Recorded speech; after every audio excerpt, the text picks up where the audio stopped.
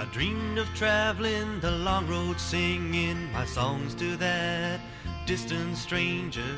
Yes, I know it's sad for you, but it's something I got to do. And I will be coming home, back to the mountains, back to being free from all there is to be. Coming home to live, and the life I once knew. Hello everyone, and welcome to Bedtime Bible Boys with Brock, Trey, and Theron TJ. Thanks for listening. We love you, Mom. And you too, Gail.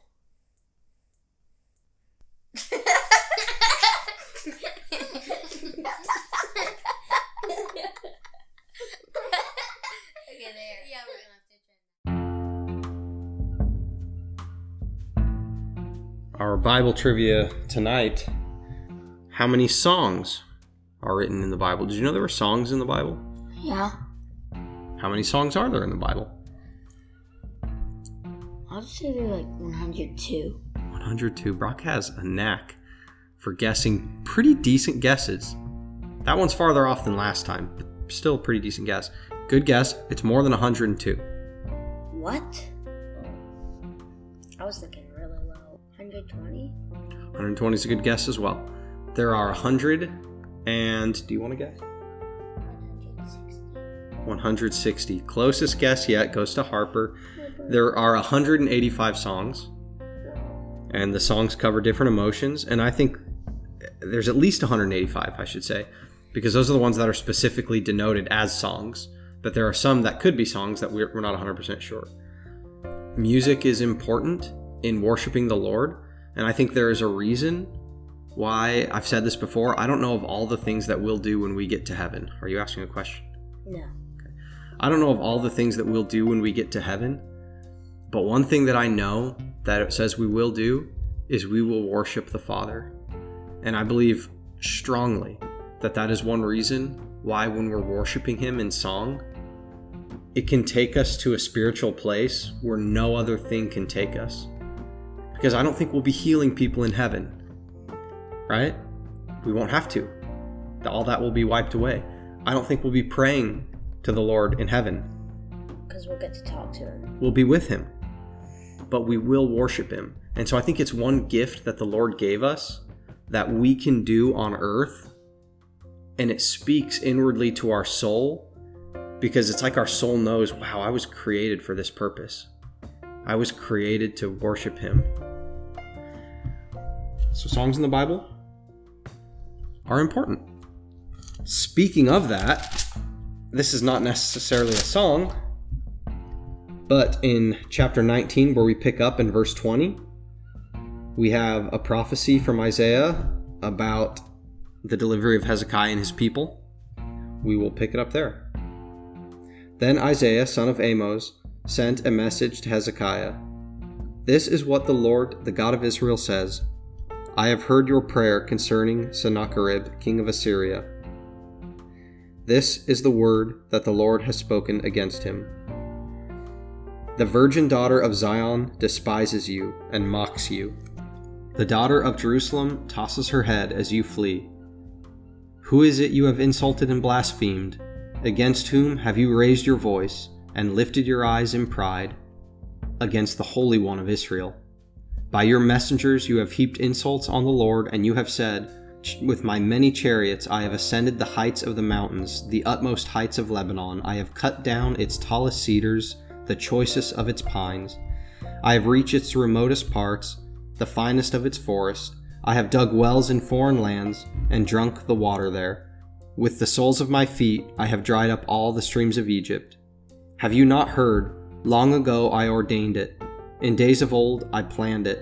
Now I have brought it to pass, that you have turned fortified cities into piles of stone. Their people, drained of power, are dismayed and put to shame.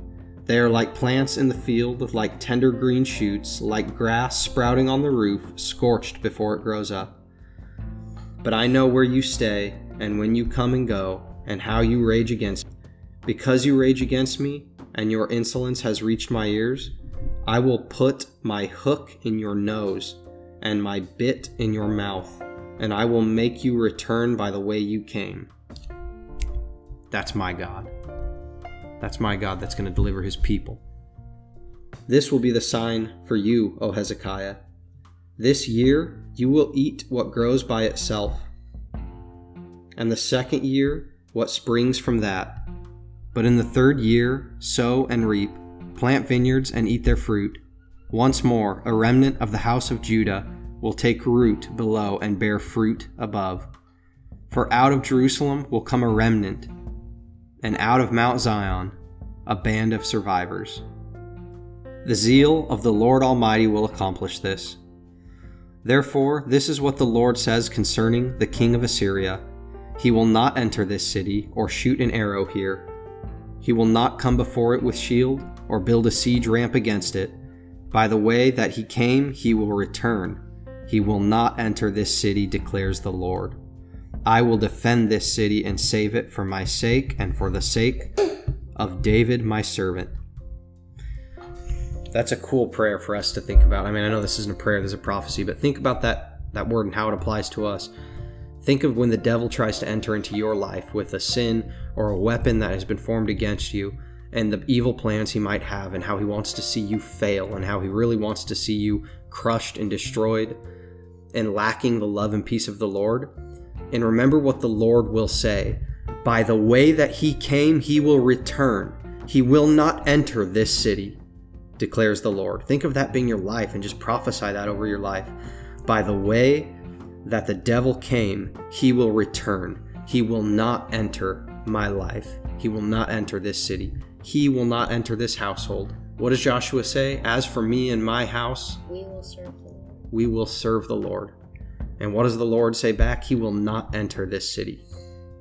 In verse 35, that night the angel of the Lord went out and put to death 185,000 men in the Assyrian camp.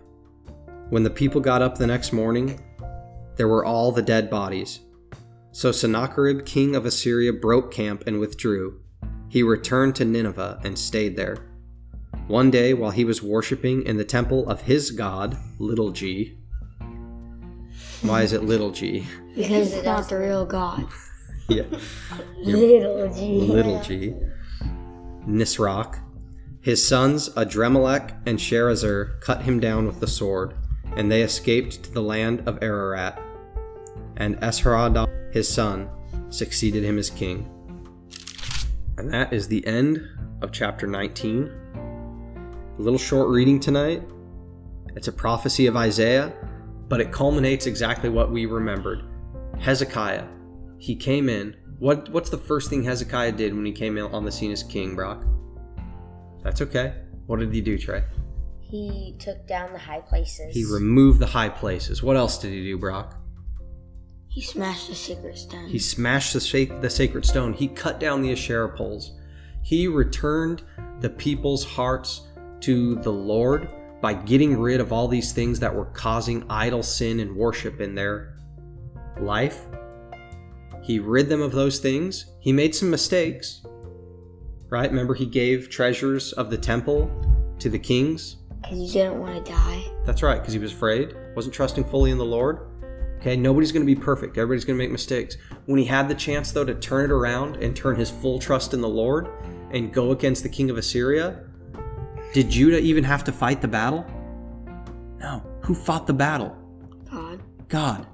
What did we learn in Joshua? We said it the other night. I will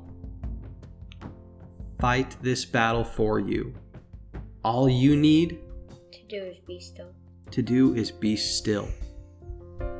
I will fight this battle for you. All you need to do is be still. And remember, they prayed. They prayed. And from their prayer and from them turning fully to the Lord, it culminates in this, where the Lord comes and slashes them down like days of old. Like days of old when the people in Joshua just had to do what the Lord said. They just had to do the obscure things that the Lord said to do, which sometimes we're really like, why? Why do that? Because the Lord said it, and he wants to know if you have faith to follow what he has said or not. He wants to know if your heart has faith, because you know what he responds to? Keith Knoll said this. The Lord responds to faith. When we call out in faith to Him, I can just hear Him. He tells us, by the way that He came, He will return. He will not enter this city.